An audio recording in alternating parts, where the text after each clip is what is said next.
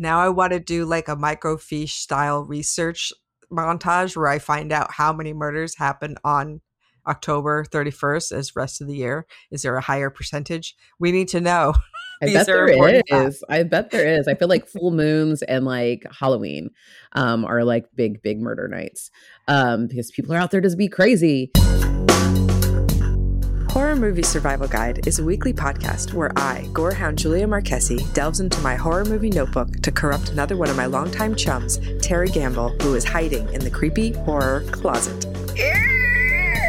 My mission is to learn the gospel of horror movie survival and to incorporate Julia's wealth of wisdom to become a final girl disciple. Join us as we take a deep dive into everything from OG horror To newly released films. but preferably classics on VHS. We'll talk about obscure details that no one else notices. Spin off into alternate casting universes, crush on some dodgy, foxy fellows, And creepy uncles.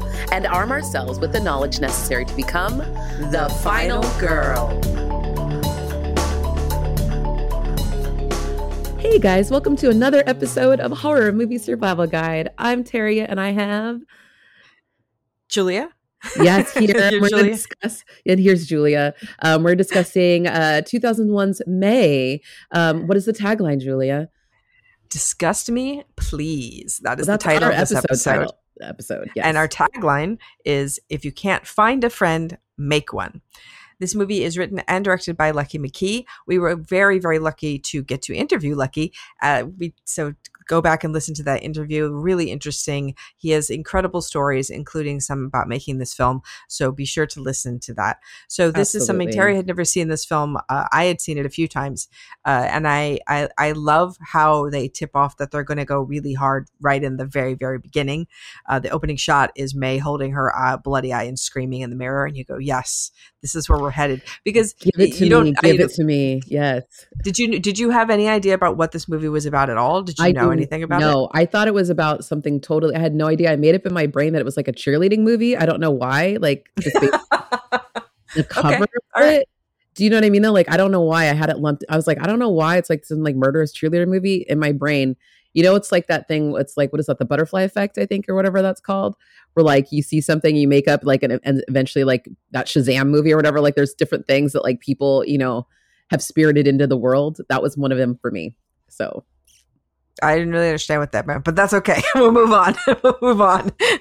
So we learn that you don't know what that means?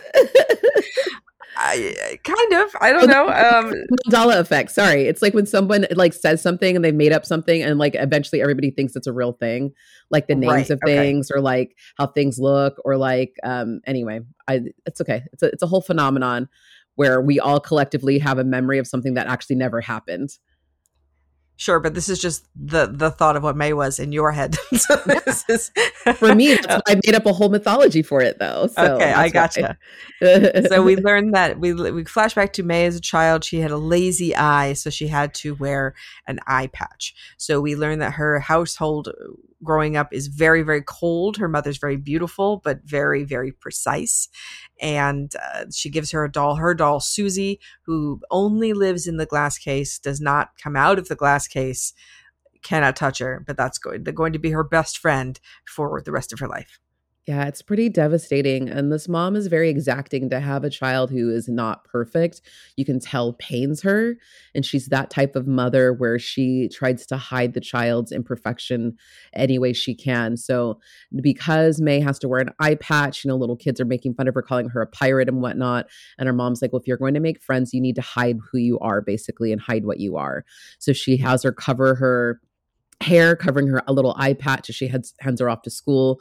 And May takes, you know, pulls her hair aside like, I don't need to hide. But then people start making fun of her, and right away she realizes that she does. And so she covers her face again with her hair and kind of slinks into herself. And you can tell that she is not get properly socialized. Like she doesn't really make any friends. She doesn't find a way to talk with people.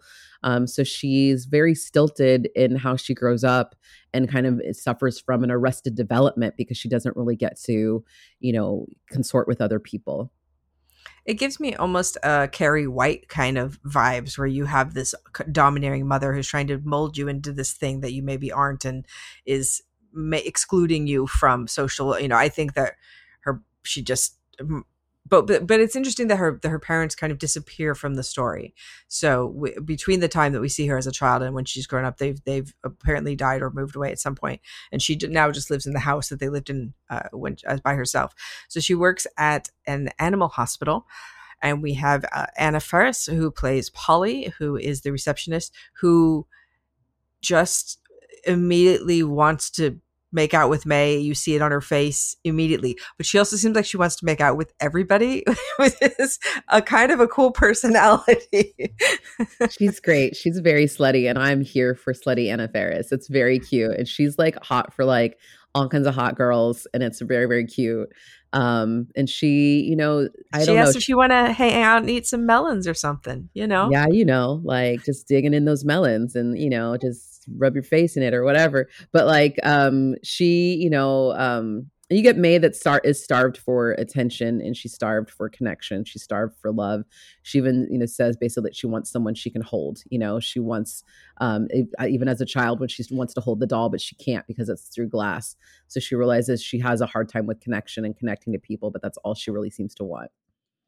So Jeremy Sisto becomes her dream boy. She seems he's a mechanic from across the way from the hospital who has beautiful hands. So she's in love with him mainly because he has beautiful hands, which, I think is sweet in a way, right? There's definitely been people that I've admired for different parts of them and liked that. But this movie's going to take that in a whole different direction. Yep, was not ready, but yes, beautiful. She's obsessed with him and like how sweet he seems, and he does seem adorable. He's not like Elton in this movie. He's different than his clueless persona. He's a little more rough around the edges, which is adorable. A little more Alterna, I would say. Kind of a little more rocker boy about him this time. So he's kind of got a little gothness, a little darkness to him that I think she's also attracted to. And so she decides like, hey, if I want to attract this guy, like I'm going to get rid of my little glasses and I'm going to get some contacts and get hot. So she like goes through a little mini transformation and gets some contacts. And the doctor's like, yeah, you'll help still do the correction like your glasses do. So she's kind of coming out of her shell from where she was as a child, where we saw her at the beginning. I actually think that a part of that is from Polly, is from seeing someone that she's trying to emulate because she is so vivacious and so beautiful and, wearing these kind of pretty clothes. And I think that that's part of what it is for her. So she goes to hang out at a coffee shop where Adam just happens to be and tries to prance in front of him a couple times, and he doesn't notice her at all. And so finally, when he falls asleep with his hand up in the air, she comes and rubs her face on his hand, which is how he wakes up. So it's nice that this relationship isn't immediately him going, ugh. It's just him being like, hey, how's it going? Like he's just kind of intrigued by it. I feel like I would be so startled to wake up like that. And he seems kind of curious. Yeah, I mean, he is curious. It's like, why are you right there? A little strange, but also like she's adorable. She made herself a new outfit. Like she sews all of her clothes and stuff. So she had made herself a new little look to kind of prance in front of him. So, she's ready. And they have a little flirting, but she doesn't know what to say because she's very socially awkward and doesn't really say much back to him. But they end up doing laundry next to each other. But before that, Anna Faris has a little moment where they're in the animal hospital and she's not as adept as May is with like scalpels or whatever is needed. And so she's asking her for help, trying to translate what the doctor is asking for. And May's like, oh, and she cuts herself with her little finger, and they share a little like kind of bloodlust moment for a moment. Well, because she sees her, Polly sees May cut herself, and she says that she's doing it to relax. And so then Polly's like, hey, give me a try. And she likes it and tells her to do it again. So you go, okay, this movie, it hinges on May telling people she's strange, and people are like, cool, I like that. And then it goes way too far strange. And it's interesting that society has that level, right? Where most people, you would walk in a room and see someone cutting themselves and you go, oh, please don't do that. What are you doing? What's wrong? And this is like, no, okay, we're gonna go in that direction. That's not far enough. It doesn't push that far. But there is that level of strange where you go, no, that's too far. And what is like fun, sexy strange, and what is just no, thank you strange. Yeah. pushing the limits, constantly playing with the boundaries and social norms. So we fast forward to laundry later, and Adam and May hang out at the laundromat, and they kind of form a little connection. He invites her out to smoke with her, and she doesn't really smoke. Clearly, has never smoked a cigarette a day in her life, but all of a sudden, she's smoking with him, as you do for a cute boy. I remember doing that in the '90s. My gosh, and so she's out there smoking with him and trying to get better at it. He ends up leaving her the pack of smokes, like basically telling her, you got to practice.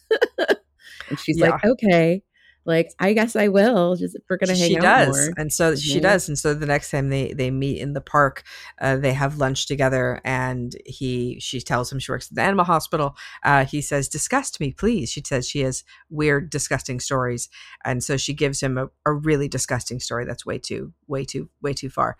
And dog guts, a big dog gut story. Just disgusting. And she's, as you would, as you're someone when you're in a medical profession, that kind of thing wouldn't phase you anymore. It's just something that you're looking at it from a particularly medical standpoint. But he does say that he has to leave because he is going to see an Argento at the New Beverly. So shout out to Dario Argento, always welcome. The New Beverly, if you're going to go there in 2001, you're going to get in some good stuff. A great double feature, I'm sure. But there's also, like, in the park where they're hanging out, there's also like some daycare kids, and there's some blind daycare kids that are hanging out and playing too. And they notice them playing around, and they talk about that as well. They have a really deep conversation, I think, before he heads off to the movie. But yeah, so she, decides that she's going to make a new dress and get another even more dolled up, and she wants to have a date with him. And so she's made up her mind that this is the guy that she wants. And so, and it seems to be going well. I mean, even though he's, I think Adam is intrigued by May, even though she seems to be a little bit off. But it's always that question, like, how off is she though? Like, she could be a little bit off, but we'll find out. They have a cute date. They're eating chips and salsa in a hollowed out car, and he ends up taking her to see his room, which is a major Argento fan room. And I got to tell you, if there was a boy that looked like Jeremy Sisto who took me to his room and it was Argento out like that, I would be like, fuck yeah, fucking jackpot.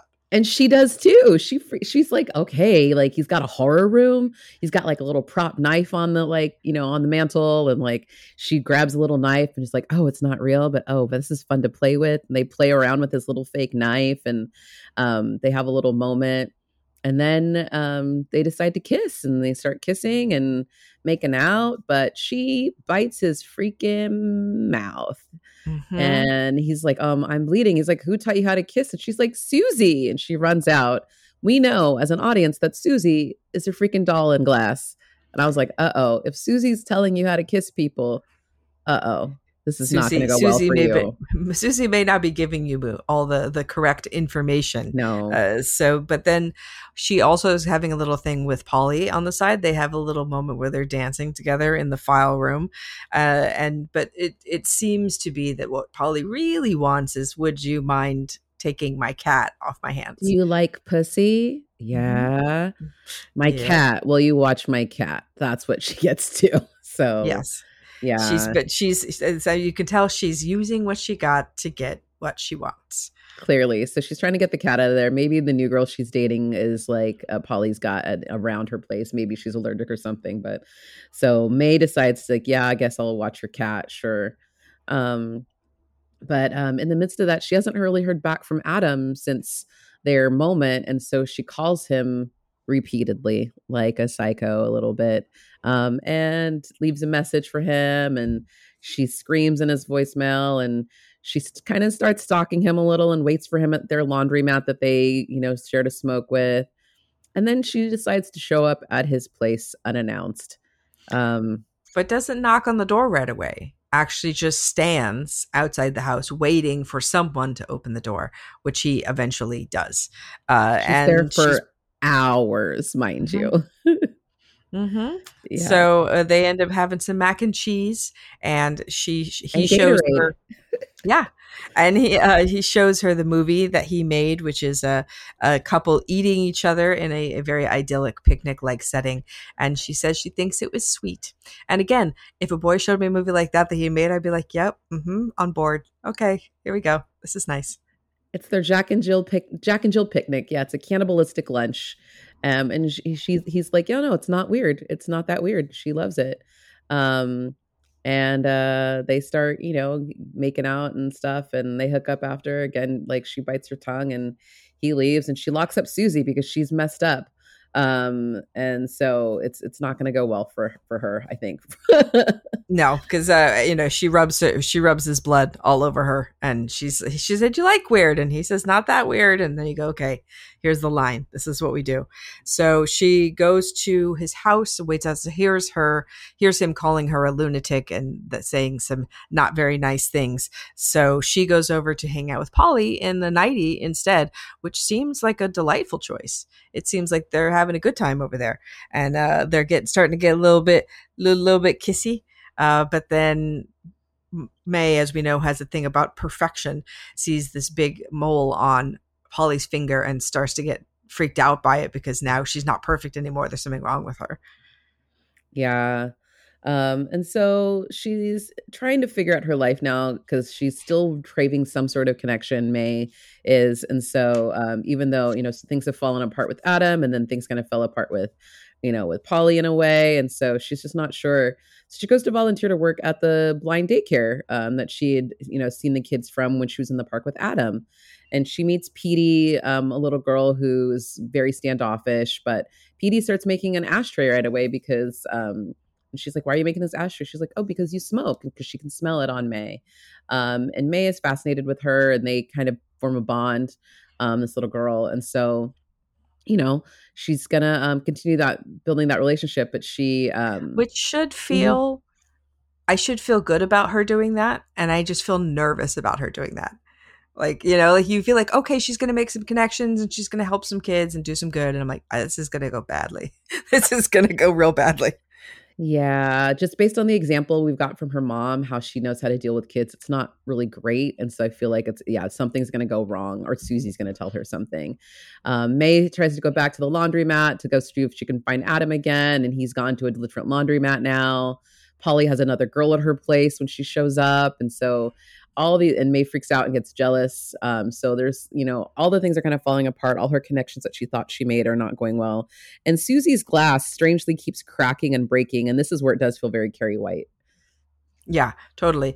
She gets in some sort of manic state where she ends up throwing that ashtray at Polly's cat and kills the cat. So now she's got a dead cat. We have a scene of her standing in the bathtub with the dead cat at her feet, calling Adam and trying to sound really normal. And you go, "Oh, and this is bad. This is," she's cracking real nice. So she decides that it would be a good idea to bring Susie to class because then, but the kids want to take the doll out of the box because they're blind and they can't see it unless they take it out of the box and then they can touch it. And she's trying to tell them no. And of course it goes terribly wrong and ends up with shards of glass all over the floor and children crawling in it. Pretty gnarly. She gets a lot of glass in her eyes. So you have all this stuff of her rubbing the glass in her eyes, which is, she scratches her eyes out. Yeah. It's pretty bad. And then she's also got the decaying cat in her house. And so she sprays it with Lysol and wraps it up and puts it in her freezer like you do. I love James Duvall just breezing into this movie like 3/4 of the way through as Blank, who's just awesome. This punk who's just like, "Hey, girl at a bus stop. Oh, you want to get some some jujubes?" Like he's just a kind of a Magoo, like really sweet and kind of dumb, but like so into like enthusiastic. I wish we had more with his character because I think his character is really fun. I know they had to bring him in for body count though. And I was like, oh no. And then he's also got a Frankenstein tattoo on the side of his little arm, which is just adorable, a little Frankenstein head. And he's super fun and charming. And he's trying to like be hot and make out with her and be like, "Hey, you got some ice cubes for my nipples? I'm hot." I was like, okay, random. But we got to get it. He's got to have a random call to the freezer because there's a cat in her freezer, a dead cat wrapped up in her freezer that he's about to discover. And he's going to freak out. Yeah, so she stabs him in the forehead with scissors, and that is the end of Blank. He came, he went, he saw. But that Frankenstein tattoo, well, I might have given her an idea. So now she realizes that she needs some more parts because she's going to make herself a friend since she can't find one in the real life. But everybody she knows has one perfect part. So she can put all those perfect parts together. It will be perfect. So whose parts will she be taking, Terry? Well, she remembered Ambrosia, this girl who was hanging out at Polly's who had nice gams, beautiful legs. And so she's checking out and she's going to scope out those legs. And she also is noticing, she remembers her man, Adam, had beautiful hands. So maybe she's going to grab them hands. And so each person's got something that she likes. So yeah, and we have this scene with Polly where she could, because May steals all these tools from work, and she has Polly's head back and she has a scalpel against her, 2 scalpels against her throat, and Polly says, I know you would never hurt me. She totally trusts her, but the trust was not worthy because she gets her throat slit really bad. Ambrosia, the girl with the legs, gets 2 scalpels in the temples, and then Adam, blood and milk in this moment, though. Just can we talk about how beautiful that shot is? Because the girl comes into the back of the house where Polly's been murdered in the other room, but she doesn't see that. And she's just drinking milk out of a carton. But of course, that milk's going to fall on the ground and we're going to get some beautiful blood of hers melting into that milk. And it's just stunning. Anyway, great shot, Lucky. Love that part. Yes. So we have a badass shot. This is Halloween. So she has come over in a costume that she's made where she's dressed like Susie, and she has everybody's body parts in a bloody cooler. And so as she's walking by, somebody says, "Hey, cool costume." And she's like, "Thanks." And I think that that's one of the delightful things about Halloween is, and I wish, that you could do that. Right? That's possible, that people would just go, oh, okay, it's a costume because it's Halloween. So actually, as a killer, Halloween would be a great day to kill people because you would blend in so much easier. Yeah. That's like in Trick or Treat. They definitely use that like device where they're out at like the festival and stuff like that. And like that girl's like crying by the side of the road and they're like, it's just, it's Halloween. Like she's fine. It's like, no. That lady's like fully dying. Like, but we can't tell because the blood looks so good or if it looks fake or whatever. So now I want to do like a microfiche style research montage where I find out how many murders happen on October 31st as rest of the year. Is there a higher percentage? We need to know.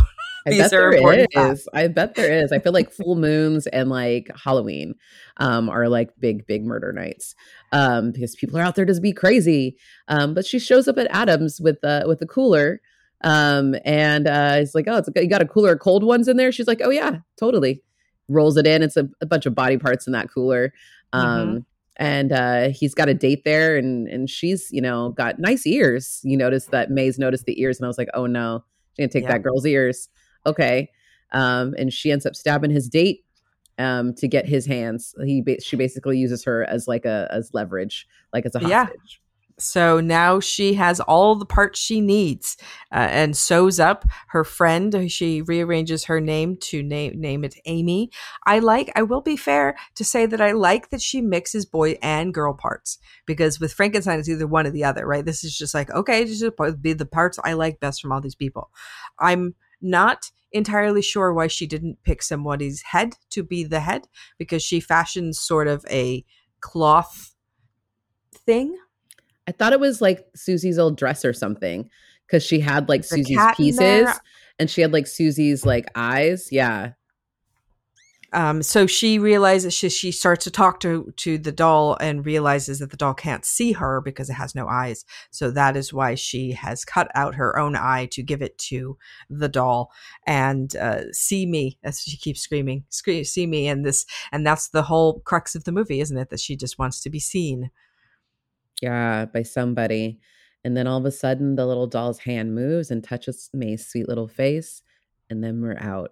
And it is chilling as fuck. Yeah. Wow. Yes. This movie goes so hard. Were you not prepared for as hard as it went? I knew it would be hard, but I didn't know like how. I didn't know that it was going to be so intense. The murders from this tiny little. She's such a tiny wisp of a little person too. This little May. She's maybe 90 pounds. Like she's just a tiny person, doing this brutal killing. So I was kind of floored by that, and that was pretty amazing to me. Because I mean, Angela Bettis gives such an incredible performance because she really doesn't look like someone who would do anything like this, right? She looks so sweet and innocent.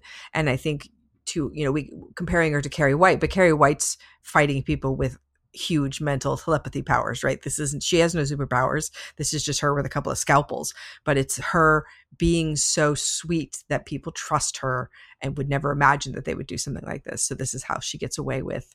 But what happens next? We don't know. This is a great place to end with the movie. It could go anywhere from here. Fair to say, May is an awesome movie. So would you give it a gore factor if you would be so kind? Absolutely. I would love to gore you up. 1, not enough blood to fill a Dixie cup. 2, a puddle of blood. 3, enough blood to gross out the average viewer. 4, a bathtub of blood. And 5 is run for the barf bag. If you couldn't already tell, if you're pulling out your eye in the first 2 minutes of the movie, it's a 5. And also, if you are going to sew up a person out of multiple different body parts that you have chopped off, it's also going to be a 5. So yeah. Lots of blood, lots of guts, so, lots of gores. Yeah, we love it. Very, very awesome makeup effects in this movie. Let's go on to some chainsaws. Please. 1, if you're desperate. 2, barely qualifies as a horror movie. 3, seen worse, seen better. 4, not too shabby. And 5, fantasticorical. I give this movie a 5. I think that this movie is incredibly original and gives actors parts that I wouldn't normally think to put them in. And I really enjoy that. I feel like all of the we get so few characters, but the characters that we do get each get their own little mark. And I think that it's really nice. And I can see why, of course, that this movie came out and Lucky McKee's got people's attention, because I feel that this is a very attention getting film. And I think that it's controversial in interesting ways.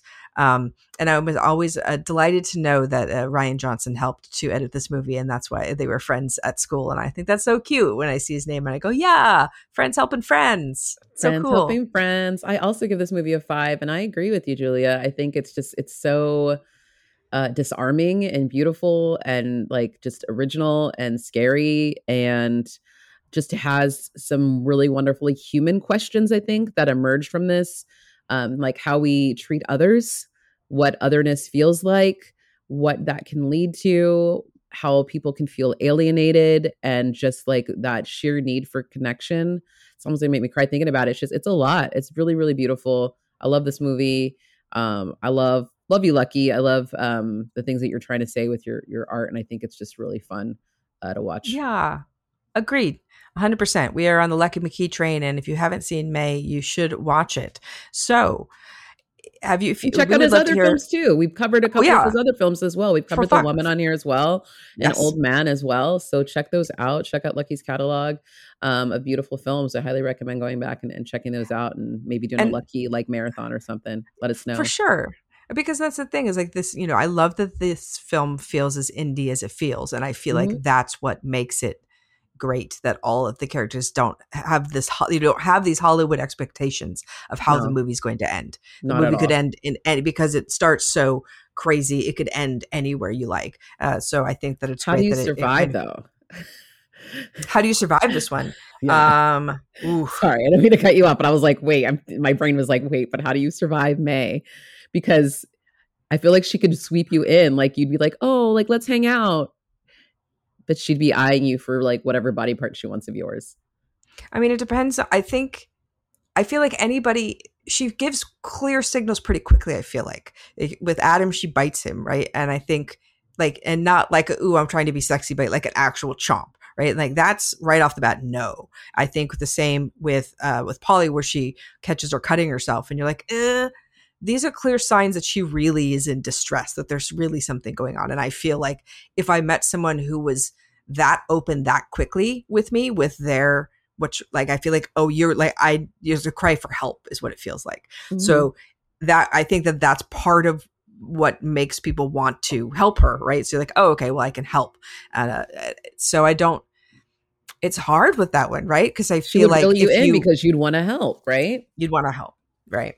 You would. And I think this is, similar to the Cute Boy Killer, right? Where you have like, oh, there's something wrong with him, but like, how wrong is it really? And he's really cute and he really couldn't do anything, right? It's that same kind of feeling. So that's a hard one, because I think to survive it entails you being cruel, and it entails you being distrustful. is that, like, don't trust anybody is really kind of, I mean, and it's sad, but it's like, it's the ultimate horror movie survival guide tip. If you don't trust anybody, then you have a better chance of survival. But then, like, how's you living like that? That's not a life. How do you got friends? You got to trust somebody. You got to have somebody in your life. You got to have some people around you. Ugh. How do you think you'd survive? I was thinking it's hard. I don't know. I mean, it's like, I would probably want to help her too. I'd probably try to get her to, like, a doctor, or, like, be like, hey, have you thought about therapy? Like, it's dope. I don't know. Well, it's interesting because I think that, a lot of times it's the how do you survive is really easy, right? If you have a werewolf or a vampire or something, like, it's very clear cut. But these ones where it's kind of nebulous, it's psychological, right? Yeah. Yeah. And it's how you would react to a specific person. So it's hard to say. But if somebody told me that disgusting dog gut story while I was eating, that might put me off a little bit. It's not. Yeah, I don't know. Like, oh, cool. I don't want to hear about your work situation then. I wouldn't want to hear about it. No, I'd be good. Well, this is an all around 5 ding, ding, ding. Yay! So we're very happy to do that. So please tell us what you think about May. We are on all the internet things that you love to go on, the Twitter, the Facebook, the Instagram. We do reply. We'd love to hear from you. We're also on Apple Podcasts and anywhere you like to listen to podcasts. So wherever you're listening to us, please do give us a rating. Let us know, because that always helps. We love to we want more people to join the party that is Horror Movie Survival Guide. Yeah, absolutely. Ratings is a good way for people to help find us. We do appreciate it. You guys have a wonderful week. You can also catch us on our Patreon as well. We appreciate you, and we appreciate the support for this independently produced show. You guys have a wonderful week, and we'll talk with you real soon. Whoop, whoop. Yay. Thank you for listening. Horror Movie Survival Guide is independently produced by Terry Gamble, Julia Marchesi, and Sierra Ryan. Hey, that's me. If you would like to support the show, find us on patreon.com/horror movie survival guide.